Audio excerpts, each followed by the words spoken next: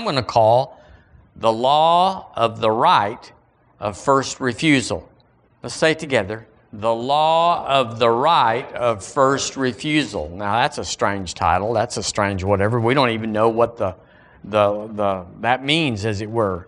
But let me break it down to you. The law of the right of first refusal is the law of opportunity, given and acquired.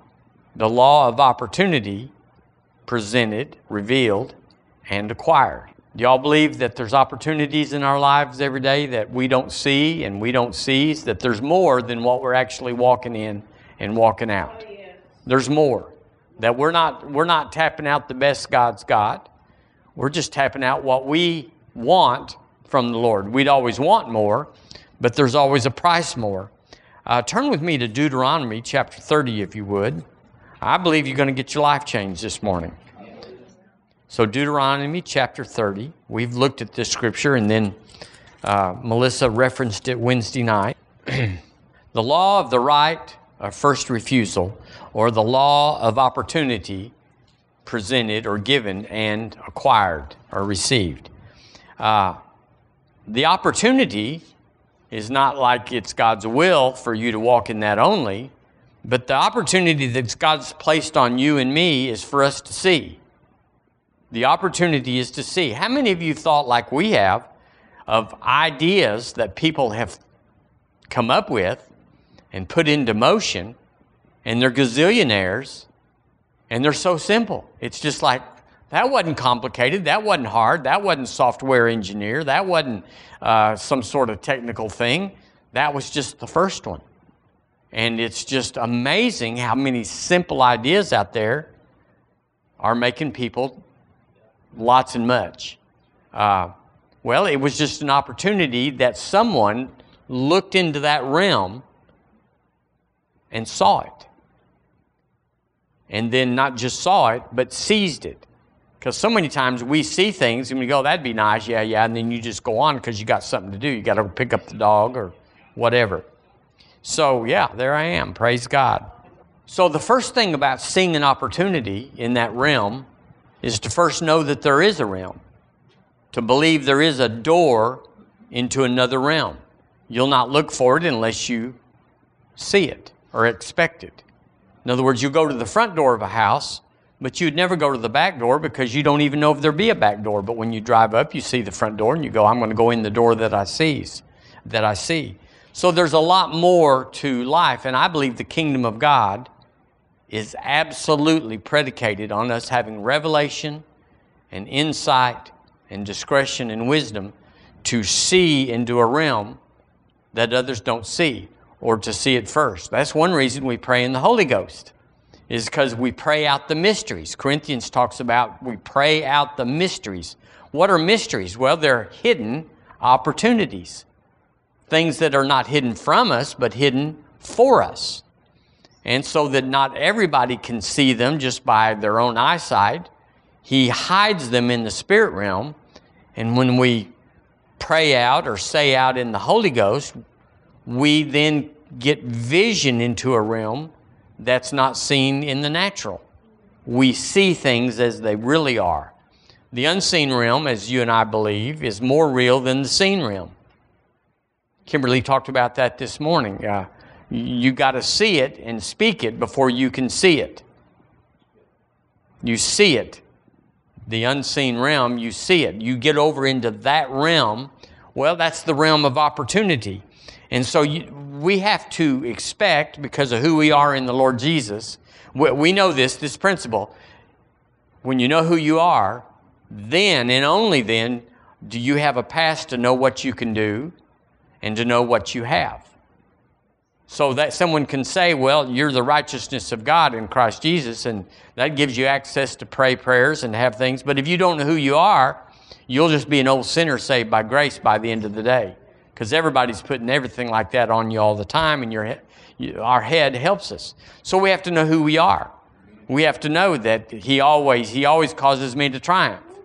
So when I know that greater is He that is in me all the time, full time, then I'm bold towards the devil, bold towards heaven, bold towards men, and I have no fear. I just take what's mine. It's mine. So another key to that is to know, to walk into your opportunity is, first of all, you got to know that you should. So there's a line of thinking, or religious thinking, that talks about if God wants something to happen, He'll make it happen. In other words, God's in control and things happen because He wants them to happen. And if it didn't happen, He didn't want it to happen. But that's a lie. That's a tremendous lie, and it has hamstrung, it has hobbled almost all of Christianity to believe that and just take our hand off the wheel that says, why am I driving? God's in control. If God wants it to happen, He will cause it. Well, that makes Him a child abuser at the best and a reckless master over the world with all that's happening and all the people that are making it happen. If God's in control of that, let's just take our chances on our own. I mean, I can steer that good, I think. But that's not the way it is at all. So you have to know that you should have opportunities. In other words, I have to be looking for an opportunity before I find out how to find an opportunity. I got to know there's one to find. I got to go find the door and then know that I'm supposed to open the door. But if you don't know that, then you'll just walk by the house and never open the door. And the supernatural life that God's got for us, it'll be lost. It'll be as if it doesn't exist. And then if you think you're a worm or an old sinner or whatever, then you don't ever feel qualified. Why would God do something special for me? I'm not special. I'm just like everybody else. And this is just not true. We're children of God. We're children of God, sons and daughters. He's not thinking about anything more than you and me. He's not distracted or challenged or working on something else. Well, He's working on China or He's working on Russia. No, He's not. He's working on you and me. He goes where somebody knows who they are so that He can give them and prepare them for things based on who they are. So the angels are on hold. They're saying, if you'll give me something to do, I will get this done. But we gotta assign them. So we need to know that we win. I need to know that I always win. And that if I'm not in a winning position, there's adjustment being necessary. What does it say in Galatians 6? That don't be weary in well-doing, for you'll reap if you do not faint. Well, there's a lot of fainting going on. And I've done it. I assume you've done it before. That we knew some things, but we didn't know some things. We just knew what other people knew. So we went on the same track. We listened to their testimony and said, well, this is what they did. This is what I'll do. But it may have been longer or different for you, and you can't quit just because it didn't happen like it did to somebody else. You got to stay in there. Don't be weary in well-doing. Well, that just tells you right there that that's coming. The static or the ambivalence of the world is going to be, this may take longer than you think. A lot of times it's not heaven that says, I've got this on hold, but I'm waiting. A lot of times, like Abraham, it's us. It's been assigned to us. It's been assigned for us to have and to do and to go. But for some doctrinal reason or some lethargic or reticent reason, we just I'm not ready for that right now. And we stall it. We hinder it. So you can be 60 years old and not have something you were supposed to have when you were 30. And it just hinders it clogs up the whole system. We know this scripture in Deuteronomy chapter 30. It's in verse 19. Let's read it in the King James. Just read whatever you got and it'll be close. Ready, read. I call heaven and earth to record this day against you, that I have set before you life and death, blessing and cursing. Therefore choose life, that both thou and thy seed may live. Well, that's not God in control. He's saying there's cursing out there. There's death out there. And it's not automatic. A lot of people don't have good lives. A lot of people are born again that just say, I'm going to heaven, that's good enough. They want the best of this world and just enough to get into heaven. They don't think that this world is, that what God's got in this world can beat the fun and the experiences they have. When I got to be a Christian, my life really began then. And when I got Spirit-filled at 27, I've never had a better life, and I don't know anybody that's had a better life than me since that happened. The world has nothing to challenge what the Lord's got offered for us. It has nothing. It's dry, dusty bones out there. So it's up to me. We looked at a scripture last Sunday about Paul saying, I'm choosing whether to go, which I'm qualified. I've run my race, finished my course. He said, I'm not leaving early. I'm not bowing out. I'm not ducking out. He said, but I'm going to stay. So he made a choice. There was a choice there that the Lord obviously let him make. Have you ever heard anybody testify that the Lord said, it's up to you? I'll let you do it this way, or you can do it that way. It's going to be harder this way for you. It's going to be pressing in, like going to Macedonia. We see in the New Testament. He said, I know there's bonds waiting for me in Macedonia. Is it Macedonia? Well, it's somewhere over there anyway. He said, I'm here, and the Lord, and it's going to be the Lord shows me. Agabus came and said, the Lord shows me the man that wears this girdle is going to have trouble. And so it's not always naturally easy. But if we're pressing in with our body, then our faith can pick it up and take it on. So choosing, it's not like it's between red candy and blue candy. A lot of times it's a choice. How much do you want to do? How far do you want to go? We think God's just got one absolute, but He'll let you land wherever you want to. He'll let you go as fast as you want to. If you don't want to pray, you're his favorite son. You're the best daughter. But you won't get much done without praying. I don't have to be a Christian. I don't have to go to church to be a Christian. Boy, that's true. It is true. But you won't be much punk. You're going to be weak. You're going to be insecure. You're going to be fearful. You're going to be lame in relationships. You won't know how to, but you will go to heaven. But it's up to you. And we don't talk about it much, but there are rewards in heaven that are considerable. The Lord makes it well worth our while to follow Him. It pays. We talk about sometimes just, well, I'm saved, I'm going to heaven. Well, that's just half of it. The good half, the best half, you can't have the second half without the first one. But we should go. Turn with me to 1 Samuel, if you can find Samuel. Find one of them, find Kings, find Chronicles, and you fish around in there and you'll find 1 Samuel chapter 4. We're talking about the law of the right of first refusal. I don't know anybody that's ever taught this, but it sure is fun.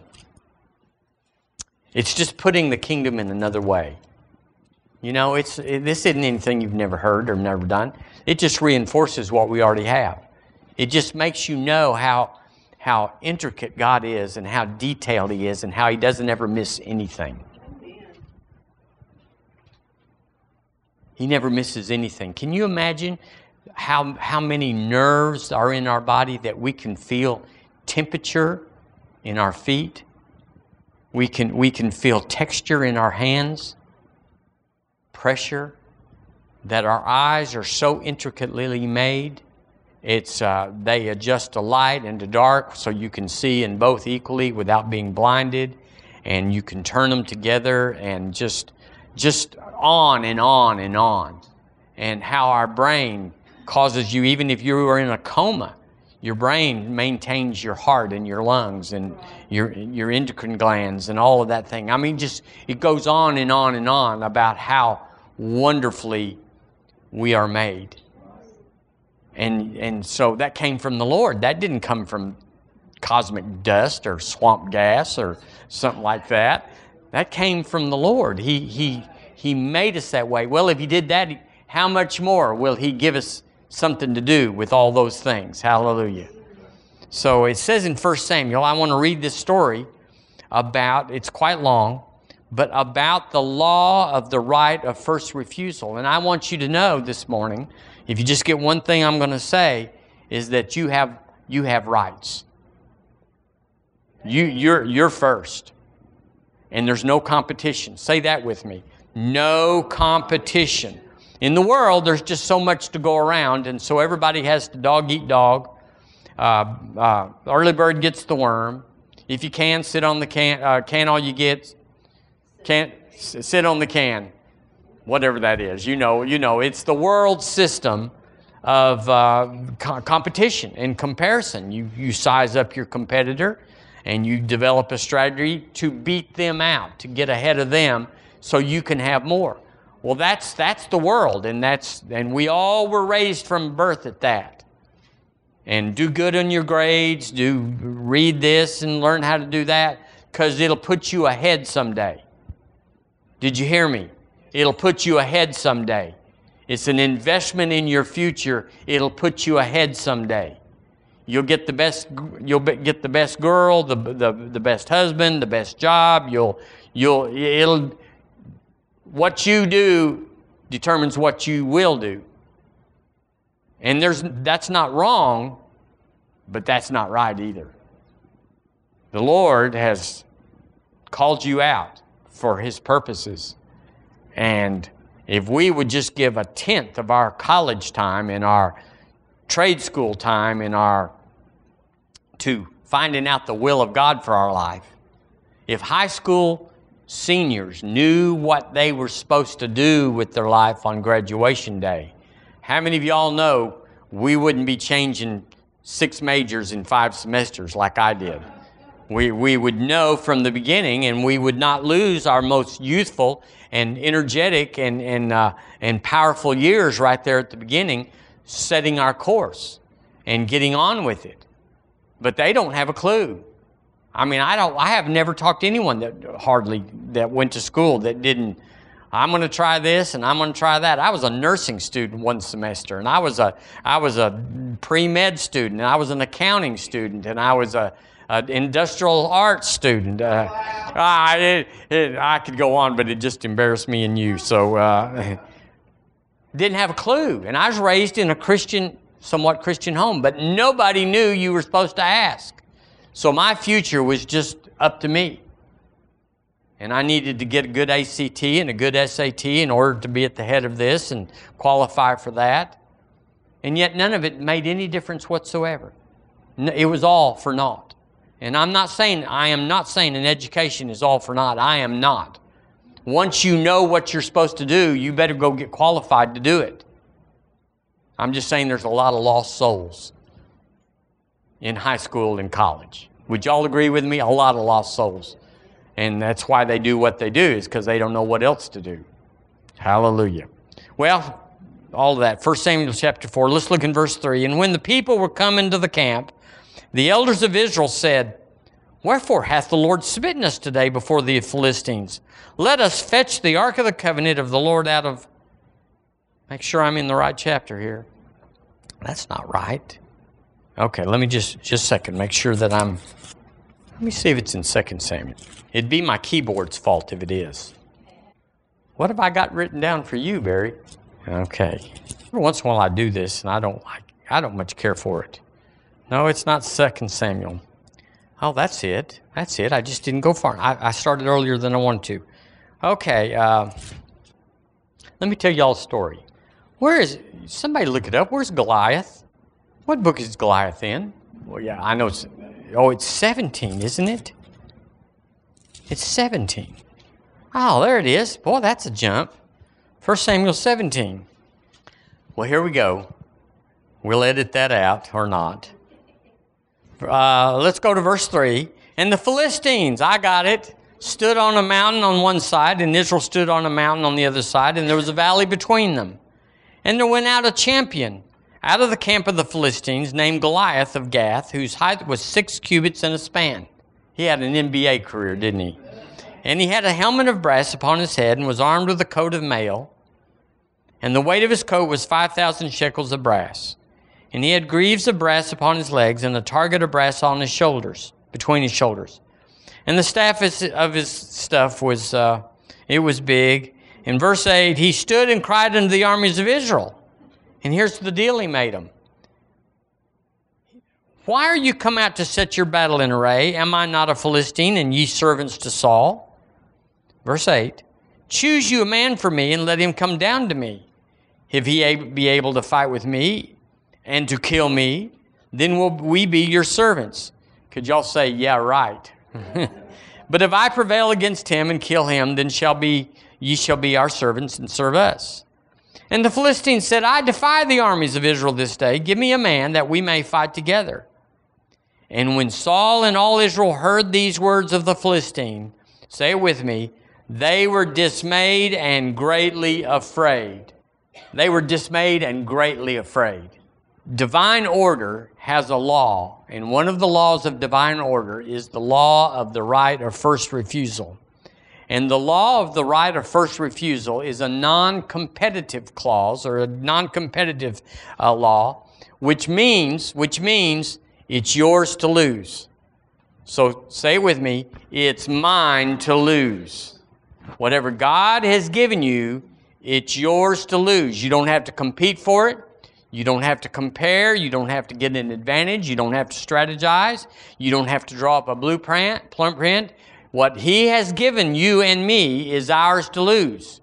It's safe. It's assigned. Heaven is backing it. And you can think this and belittle yourself that, but it's in there. And so, for instance, a general would be responsible for taking care of Goliath. So he might tell his captain, you go take care of it. And his captain might turn and say, Sergeant, you go take care of it. Who then would turn to a whatever and whatever and whatever, and finally it'd get done. So we know this is right concerning our lives. If a wife, the law of divine order, if a wife gets in faith about something, a car or a dress or whatever wives get in faith about, God answers that prayer. She's good. But how he answers is important. You don't have to wonder how he's going to do it. He's going to move on the husband because that's the law of divine order. He's going to move on him and say, I'm giving you the right of first refusal. I want you to get in faith with your wife, and I want you to facilitate this for her. Well, now, if he says, no way, Jose, I'm not doing that. She's this, and I don't like that. Does the Lord throw her under the bus? He just goes to the next realm of divine order, the concentric rings that go out. And he finally finds somebody that will meet her need. It may take a little longer. I don't know exactly how that works. But he always goes to the husband first. That's the truth. A church, River Church, we are funded. We're in faith about being funded. Well, how does the Lord facilitate that? First of all, he goes to the members of the church. So if they won't, and it's still the will of God for that church to stand and go, he has ways of getting funding to that church. And if the church can't do it all, they've got a bigger vision and they've got whatever, he can add to it, which he's done here many times, because sometimes you get a bigger vision than you got people for a little while. A pastor or a missionary, when he's called, when that assignment comes and he's aware of it, it's offered to him. I want you to pastor this church, or I want you to go to Thailand or Africa or whatever, and I'm offering it to you. And you have the right of first refusal. He told me to come to Alabama, and I had the right of first refusal. It wasn't going to upset the kingdom. It wasn't going to wipe that out. It wasn't going to do anything. But I'm promising you the Lord would move on to the next in the divine order, and he'd have got somebody to go to Africa or Thailand or Alabama. But where would that have left me in that particular scenario? Plan B. His best had been offered to me, but then it was plan B. So, a believer in the church, you and I are sitting here. What about what we have to do? We all have gifts. We all have graces. We all have charis in us, graces. And so the Lord comes to you and offers and says, I want you to do this. Now listen to me real careful. He comes to us and gives us the right of first refusal. He has that right because He gave us His name. So we're dependent on Him. We're Christians. We've taken on the name of Christ. So we're Christians. So He has the right of possession.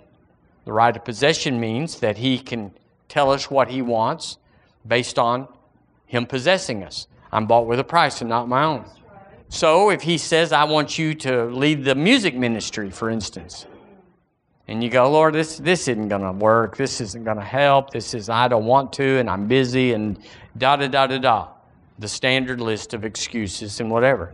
It doesn't get heaven wonked up. It doesn't get them all in a tiff. He just moves on to the next one. But He has to give you and I, whoever's called, whoever has that unction, whoever has that draw, He gives us the right of first refusal. But then He moves on. And I said this last week, I don't know that I was the first one that He said, I want you to go to Alabama. But whatever, to me, I had the right of first refusal, even though if there was 23 men or women before me that turned it down, to me it was as if it was the first one. He gave me that right, and I could turn it down like the other ones. And so He moves on. But it's mine, it's yours, until we refuse it. So He's doing that. And that's that door that opens. We expect or we look at the door saying, you're a door. And I have what's behind you. It's mine. I'm going to go and open the door. Or the door's open. I'm going to go in and see what's in the door. And so we do that.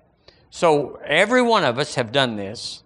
This is a little complicated, but you'll get it before I get it mashed out. He gives us a door first. And we have the right of first refusal to either receive it and say, I'm your man, boy. God, I'm your boy. I'll do what you want me to do. I'll go where you want me to go. And then it's over. It doesn't go any further. Or I can reject it and say, I'm busy. And that's going to be a lot of work, and I don't want to do that. And all the things that we do, because He rarely, if ever, comes through a door and stands over us and He's glowing, and the halo's on Him, and He's hovering, and He says, I'm Jesus, and I want you to lead the music. Well, we're all about this. There's no faith involved in that, but it's also not the way it works. That's still small voice down here. We can reject it. We can say, that's just me, or how would that work? Here's what we mostly do is we say, how would that work? How could that happen? And so we do what's not our job, which is to figure out how to do it. Instead of our job is to say, I will do it. Is that right? So how's He going to make you exceeding abundantly above funding than you can even ask or imagine? Don't go there because you can't imagine it. That's His realm. So in the kingdom, Coach Saban talked this week about his starter guys in the championship game got hurt. And so you go to your depth chart and you go to old number 2. Well, come to find old number 2 had thought, I'll never get to play. This is what he's saying. I'll never get to play, and I don't get to play. Why should I work hard? Why should I practice? Why should I learn the plays when it's obvious that Leroy's going to get to do all the doing? So they didn't. Well, they got hurt in the championship game. And so they got called up, but they didn't know their skills. It was a wreck. Now, I'm just quoting Coach Saban. But I'm here to tell you that in the kingdom of God, the Lord's depth chart is millions deep. He's never going to do with that. You're never going to pray a prayer in faith that the Lord said, could you get back to me on that? I got somebody I'm working on to get that done, but it hadn't happened yet. He's millions deep. So if I say no to the Lord, He's got somebody. For me, it's none or all, but for the Lord, it's either you or a million others. I can get this done. How many of y'all know the Lord can get it done? He can get somebody's in faith saying, pick me, pick me, pick me. He said, well, you're not the husband for this wife that's praying that. I can't pick you until he refuses to be involved. Isn't this glorious? I mean, it's just like, you never know what the Lord's going to do. Sure you do. You can go down right through this and you can say, I know exactly how He's going to do it. And that's how he does it. So let me just tell you, it is a divine privilege to be offered a position or an assignment in the kingdom of God. It is a privilege. It is an honor. It is why we are created and living on the earth, is to do the Master's bidding. Every horn and violin and drum beater in an orchestra is looking at the director. And when he whips that little stick over here and like that, those boys over there, they perk up and start blowing and winding and all that sort of stuff. So the Lord's orchestrating all this, and he knows how to do it. It's a privilege to serve him. Amen. But if some bass drum guy bucks up and says, I like to come in where the snares come in, or I want to do what the horns do, and tries to blow it up, he just gets one shot at it. He will be gone forever. Yeah. And so you may not get asked again. Every assignment we take has a system of promotion. Matthew 25 says, if you're faithful over a few things, I will make you master over much. So you're in the third string orchestra, but if you do your job, you can get in the second string and the first string, that sort of thing. So it's a divine privilege. But it's hard, and I'm busy, and I got important things. No, you don't. This is the thing that makes everything else work. Nothing works without it. You can go off and say, I don't need that. I can be a doctor without going to school, but you're going to be lonely in your office. Amen. I can be an accountant. I don't need classes. I don't need anything. But you won't have any clients. Is that right? So in this scenario here, we're just into verse 11, I think. It says they heard and were greatly afraid. What does that mean? Well, they didn't know it was a door of opportunity. They didn't know this thing was their chance or their privilege to say yes to. They thought it was arbitrary. They thought it was happenstance. They thought it was coincidental. They didn't mark it into the law of the right of first refusal. So Saul said, no, I'm not going out there. Isn't it his armor that he tried to put on David? So he had some army clothes, but he said, I'm not going out there. And so he turned to everybody that all heard Goliath say, send me a man. And they went down the ranks. There was general number 1 and general number 2, and they went down the ranks, captain, whatever those officers are, lieutenant, and they went down the ranks, and nobody said yes. They all passed on the right of first refusal. So it went from the king to the general to the captain to the corporal to the sergeant and it finally got to the warrior section. There's a bunch of warriors out there. They weren't all generals. And none of the warriors said yes. They all passed on this. And so in divine order, the right of first refusal, it finally went to the shepherd boy. How many of y'all know we've been through everybody before we got there? Everybody has said, not me. I'm not going out there and get my head knocked off. But the shepherd boy said, I will go. Let's look in verse 12. Boy, aren't you glad we found the right chapter? Amen. It just makes things easier. Verse 12. David was the son of Jesse, and he had 8 sons. And the man went among men for an old man in the days of Saul. And the 3 eldest sons of Jesse went up and followed Saul to the battle. So the 3 eldest sons were in that right of first refusal, weren't they? In other words, they got a chance before David did. Wouldn't that be divine order? And it says, here's their names. And David was the youngest, and the 3 eldest followed Saul. But David went and returned from Saul to feed his father's sheep at Bethlehem. And the Philistines drew near morning and evening, and presented himself 40 days. And Jesse said unto David his son, now take for thy brethren corn and loaves and stuff, and carry these cheeses. Everybody needs their cheese. And to the captain of their thousands, and see how they are doing.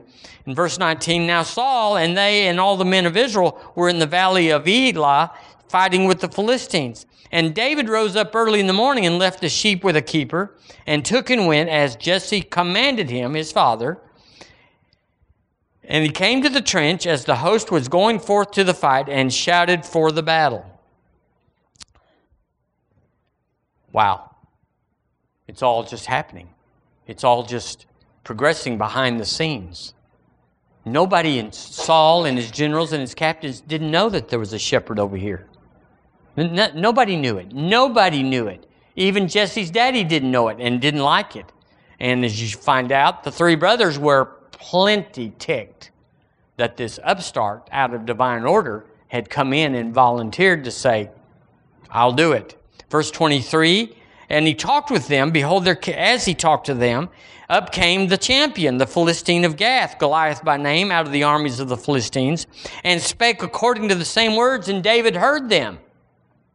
So here's his right or first refusal, the first time he heard it. He didn't hear it when all the other boys heard it, so he couldn't have said yes, but for 40 days it had been going on, and then he showed up. How many of y'all know it's good to be at the right place at the right time, to show up? And all the men of Israel, when they saw the man, fled for him and were sore afraid. Sore afraid. Plenty afraid. And the men of Israel said, have you seen this man that's come up? Surely to defy Israel has he come up, and it shall be that the man who killeth him, the king will enrich him with great riches, give him his daughter, and make his father's house free in Israel. And David spake to the men that stood by and saying, and this is funny, what did he say? And they said the same thing. What shall be done to the man that killed this Philistine and taketh away the reproach of Israel? For who is this uncircumcised Philistine that he should defy the armies of the living God? Now there you go in knowing who you are. You can't do anything. You don't know what you have. You don't know what you can do until you know who you are. Do y'all know that Saul didn't know who he was? He was first in line. Do you think the Lord would have helped him cut off the Goliath's head? Sure, he was first in line. He had a right to stand there, and so did General number 1 and through 6, and then Captain this and that. They all could have had the power of the Lord. They all said no. Why? They were sore afraid, which means they were out of faith. They didn't know it was their turn to have the anointing to do the job of God. It's like, well, how are we going to do it? You know, David didn't show them how he was going to do it, and maybe they wouldn't have done it the same, but they didn't say yes, so they never knew how it was going to happen, how it could have happened. Are y'all there? How about your life, my life? Well, Lord, I don't know how you do that. I don't even know why you do that. I'm not saying yes to not knowing how or why. And so we just let it slide till somebody in the shepherd rank finally said, I know who I am. And this man is against the armies of the living God. He took the position in divine order of the king. He passed every sergeant and captain and general, and he took the job of king because they had been passed down in divine order. He was operating under the law of the right of first refusal. So sometimes we don't know why it came to us. But it could be there was a bunch of generals and captains and sergeants that said no. And it's not that you're the least, it's just that he has to go through who's first. He's got a job for you, no matter what they do. And so the people answered him, verse 27, and said, here's how it's going to happen if you kill him. Let's see where I am here. Verse 28. And Eliab, his eldest brother, heard when he spake unto the men, and Eliab's anger was kindled against David. And he said, why camest thou down hither?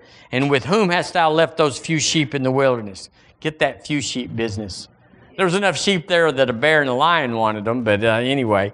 And I know thy pride and the naughtiness of thine heart, for thou art come down that thou mightest see the battle. Now I want to tell you, when you step up and say yes to divine order, there's going to be a lot of people that are naturally speaking ahead of you that said no, but they don't want you taking it.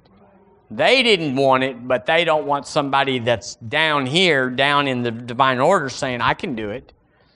Because it compares us. It brings us to shame that we should have and could have.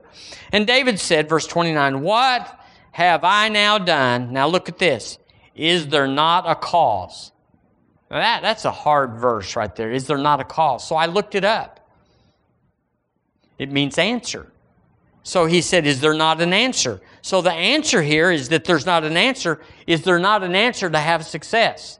And so we see a very big principle here in David cutting to the chase, going through all the stuff and say, there's an answer. In God, there's always an answer. There's not only a way to, there's a way through, and there's a way up on top. And he said, all of this Jimmy John, Jackie stuff, it's going on, but there's an answer here somewhere. And obviously, you boys hadn't seen it. You hadn't seen the opportunity. You thought it was a death warrant or a death march or a death sentence. And you said, I'm not going out there. I'm not going out. 6 cubits in a span. They say that's pretty tall. And if you're that tall and you're not just a skinny little waggy, you might have some girth on you too. Maybe he was like me. He was a bowling ball. You know, he was muscled up and all that. He looked formidable, and they were sore afraid. But he says, is there not a cause? Is there not an answer? And as soon as I say, is there not an answer in this cloud, in this murk, in this fog? Where's the answer? Then the fog and the murk looses, and you see the answer. None of the people, thousands of them that got the chance before David, none of them asked that question. Because if they had, he would have showed them. You're not the general, you're not the captain, you're not the sergeant, you're a buck private, but when you ask if there's not an answer, I'll pick you. Well, that's basically what it got to David. Nobody in this myriad of people ever said, what's God's take on this? There's always an answer. And the way the answer comes is through opportunity. Opportunity. Say it with me. Opportunity. It doesn't matter what you have or doesn't have. It doesn't matter what's to be done or not to be done. You and I need an opportunity. We just need the door to open to the supernatural. We just need God to be in it. We just need Him to be commissioned saying, I'm sent you, it'll be fine. It'll be fine. Now, once we have it'll be fine from heaven, we're fine. Just nobody wants to, run across the stage with no clothes on.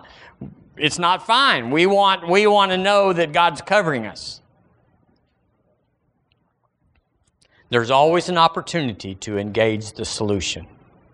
There's always an opportunity. We say it around here, there's always a way to win. There's always a way through. There's always a way. Well, there's no way through this thing. Yes, there is. But you got to say yes to it before you'll see it. If you have to see it first, then you'll never see it. Dr. Cole always says decision is the place of power. Once you decide, I don't know how and I don't know who or whatever, but I say yes, then all of a sudden the door opens, the window opens, and you see how and when and who. And it's marvelous. It's opportunity. This is interesting, but this is what the Lord spoke to my heart yesterday, is divine order doesn't skip people just to get to the right outcome. In other words, there's a problem, there's a situation, there's a challenge, and He's got somebody better and called above you, but they won't say yes. He won't let them have it just because they have the answer. He'll wait till someone says yes, and then He gives them the answer. So lots of people smarter than you and me, trained better than you and me, gifted more than you and me, if they don't say yes, it doesn't matter. He's going to wait on you and me. And you're going to have it and you're going to go. Verse 30. I got to get going here. And he turned from him, verse 29, is there not an answer? And he turned from him toward another and spake after the same manner. And the people answered him again after the former manner. And when the words were heard which David spake, they rehearsed them before Saul. And he sent for him. Why did he get to go before Saul? Because there was nobody else. It wasn't like, well, we found 100 guys over here that they say they'll go up. No, there was nobody. Sometimes you're the somebody because there's nobody. And David said to Saul, let no man's heart fail because of him, the giant. Thy servant will go and fight with this Philistine. Saul said to David, thou art not able to go against this Philistine to fight with him, which is exactly why they all turned God down. Because they said, not only David, are you not able? We, tough guy, we're not able. And you're not tough guy, so we know you can't. For thou art but a youth, and he a man of war from his youth. And David said unto Saul, thy servant kept his father's sheep, and there came a lion and a bear, and shook and took a lamb out of the flock. And I went after him, and smote him, and delivered it out of his mouth. And when he rose against me, I caught him by the beard, and smote him. Y'all see some smoting going on here? And there's some, I guess that's like when you smite. It's he smote. And he slew him. That's another word for killed. He killed him. Thy servant slew both the lion and the bear, and this uncircumcised Philistine shall be one as one of them. Now, this is why we tell testimonies in church. This is why, because when you hear something, nobody knows that it applies to you, but you'll say, just like Melissa did, so will I do. Just like Annette said that it worked for her, I never thought of it, but that's my situation. It'll work for me too. And so David was saying, I got a track record here. Just like I did this and just like I did that, I'll do this over here. So testimonies are powerful. They are so powerful. And the Lord orchestrates our testimonies. That's why you need to be out there getting a testimony. You need to be out there like if God doesn't come through, it's not going to be good. That's the kind you get good testimonies from. Hallelujah. And so David, verse 37, the Lord delivered me out of the paw of the lion, out of the paw of the bear. He will deliver me out of the hand of this Philistine. And Saul said unto David, go and the Lord be with you. Now I want to tell you, when you get in faith, everything will support you. God will usher what you need when you get in faith. Having an optimistic attitude, having a positive outlook is not it. You got to get in faith. It's like, Saul, if you do something for me or with me, it doesn't matter. I'm going out there anyway. You got to have that. If none go with me, I'll go out there by myself. You won't have, let's just get real this morning. You're not going to have a very exciting life apart from this aspect. You're going to have to smite some people, some things, some challenges. You're going to have to slew them. You go, well, I don't want to. It's hard. Yep, that's why the testimony goes to those that say that's not hard. Let's see where I am. I'm all over the place is where I am. And Saul armed David, and then verse 39, David girded his sword. And verse 40, he took his staff in his hand. Oh, verse 40, and he took his staff in his hand.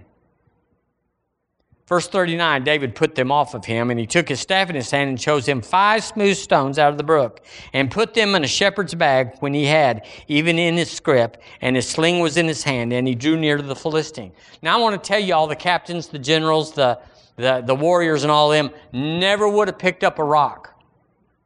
The Lord would have done it different. So just because you see somebody else smite their situation one way doesn't mean the Lord would do you the same way. Because they didn't even know what a rock was. They sure didn't have a sling hanging off their belt. But this is where David was. And wherever you are is where he'll be. Whatever you got in your life, that's what he'll use. And it'll be amazing.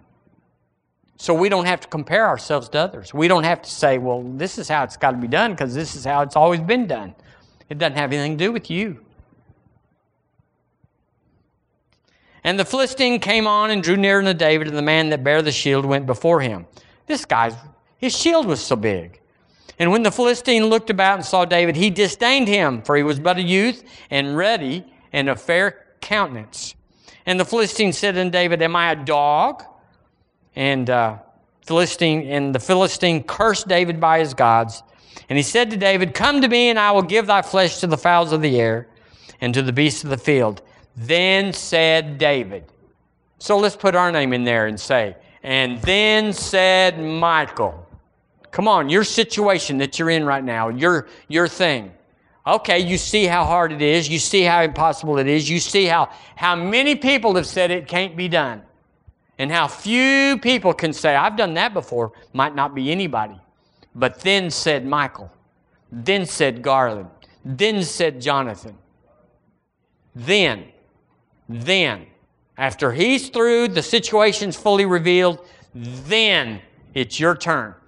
Like Kimberly said this morning, faith has a voice. And then said David unto the Philistine, Thou comest with me with a sword and with a spear, with a shield, but I come to thee in the name of the Lord of hosts. Be sure and get that in on your challenge. Be sure and include that little small print right there. The God of the armies of Israel, whom thou hast defied. This day, now go ahead and tell how it's going to turn out. Abraham said, I am the father of many nations. And he had no children, but he said, this is how it's going to turn out. Sarah means mother of many, princess. They're saying how it's going to turn out. So go ahead and say, I am the healed. I know how this is going to turn out. You got to say it, though. You got to say it with a conviction. I'm healed. Might not get it. This day will the Lord deliver thee into mine hand. I will smite thee and take thine head from thee. You know, that's getting kind of rough with the big boy. And I will give the carcass of the host of the Philistines this day into the fowls of the air and to the wild beasts of the earth. And all the earth may know that there is a God in Israel.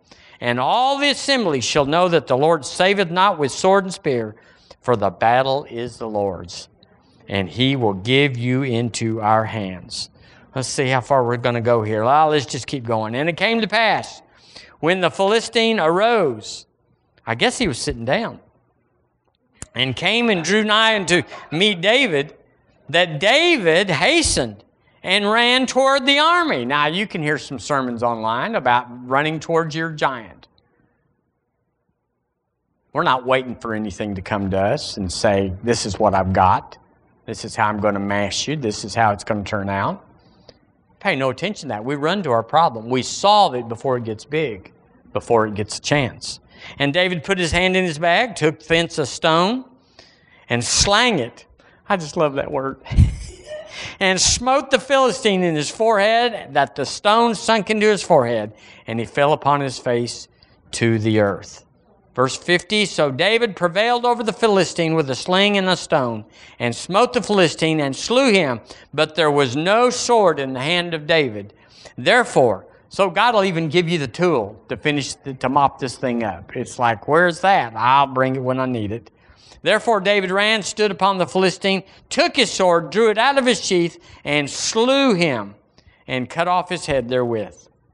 And when the Philistines saw their champion was dead, they fled.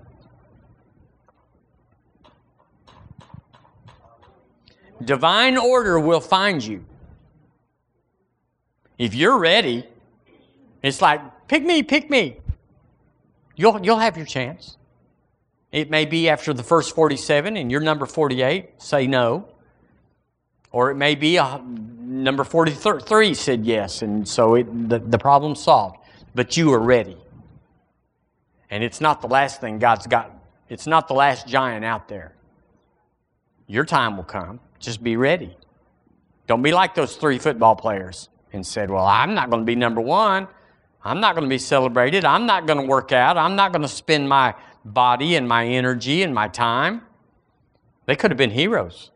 If Alabama had beat Georgia and they went, we got 3 guys that were on the 3rd string and they came out there like rock stars or like, you know, and that's why we won the game.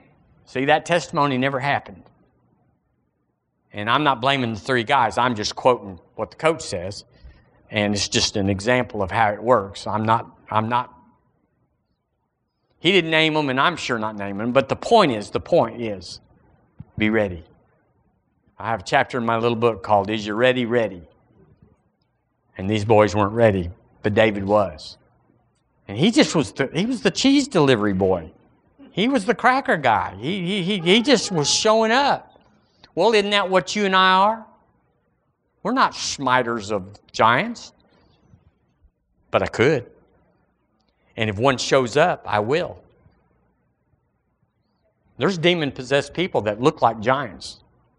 The demoniac of Gadarene, that's kind of an eye-opener. But Jesus had no trouble with him. So neither will we. Amen? I got to go. But this one scripture, I'm just going to quote it to you because it's one of my very favorite. But remember this in 1 Chronicles 11:6. Here's what it says. And David said, whosoever smiteth the Jebusites first, say first, whoever smiteth the Jebusites first shall be chief and captain. So Joab, the son of Zeruiah, went first up and was chief. I like that. He was ready.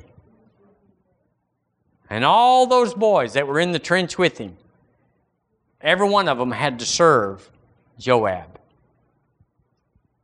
Did you know there's nobody in the Israeli army that's ever noted that Saul went to no good? He went down because he didn't take his place. And nobody in the army of Israel is ever known except for David. And Joab, all those boys that were in the trench with him or whatever they were doing, they all started calling him, yes, sir. Chief, where would you like this and where would you like that? And it happened just like that. David went out in less than a day and everything changed. Yeah. Joab went out and just jumped up. I don't know how it was that everybody was thinking about it. We might talk about it another time, but Peter, he said, if it's you, Lord, bid me come. Because the Bible says, we'll look at it, but it says they didn't know if it was him. They said, it's a ghost. We don't know who this is. So they all cowered and got down in the boat. But when Peter said, Lord, if it be thou, bid me come, and he said, come, all of them, all 12 of them, the 11 in the boat, knew who it was. It wasn't like, oh, we were afraid. No, they knew it was Jesus. And they stayed in the boat. So I'm going to do it. Are you going to do it? There's lots of people that won't do it. But it doesn't matter. You will. We will. And it'll be done. And it'll be done in a moment. That's why the word says in Galatians, stand fast in the liberty whereby Jesus Christ has made you free, and be not entangled again in the yoke of bondage. So during the waiting time, it says in Galatians, be not weary in well-doing. The cheese boy, he became king. And Saul went down the hill. You got to love it. Courage in the Lord is just so underrated. Well, I'm going to do it. You're going to do it. We're going to do it. We're going to do it. We are doing it and we will do it. We will not faint in the time of well-doing. And we're well-doing. We're training. We're keeping ourselves steady. We're getting rid of encumbrances. Hebrew calls them weights and sins. We're dealing with those. And we're getting stuff out of our head that says I can't, and getting stuff in our head that says I am, and therefore I will, and I have. We're moving that transaction for a day that's yet to be seen. When the Lord hits the sky, there's no loose ends to tie off. Well, when this revival, or when we decide, when it's not a revival that's coming, when we decide it's time, that's when revival will be. When we decide, God's going to bring a big revival. Why is He waiting? Why is the Lord waiting on revival? Why is He saying, go? No, it's already here. We got Curry Blake telling us how to heal the sick. It's not even like our pastor don't know nothing. Well, he doesn't have to really, because Curry Blake knows, and just go tune in. And it's all free. And it's all available. And it's all, if you don't have it, it's because you just don't want it. Because it's there. And the calling of God is on us. And if we don't have it, we just don't believe it, or we just don't care, or we're just too busy. Which is, I don't believe it and I don't care. So we're gonna lodeo our rodeo. We're gonna get on the biggest bull and we're gonna ride him to the end. Amen. So I bless you in the name of Jesus. From this place we will go forth and we will take a move of God wherever we go. And nothing will be too difficult for us. And we will smite whatever says no. And we will slew everything that says not now. In Jesus' name, we are empowered by the Word of God and the call of God to be at the right place at the right time in Jesus' name. Amen. Amen. Well, y'all said amen, so we can go. Pray God, right?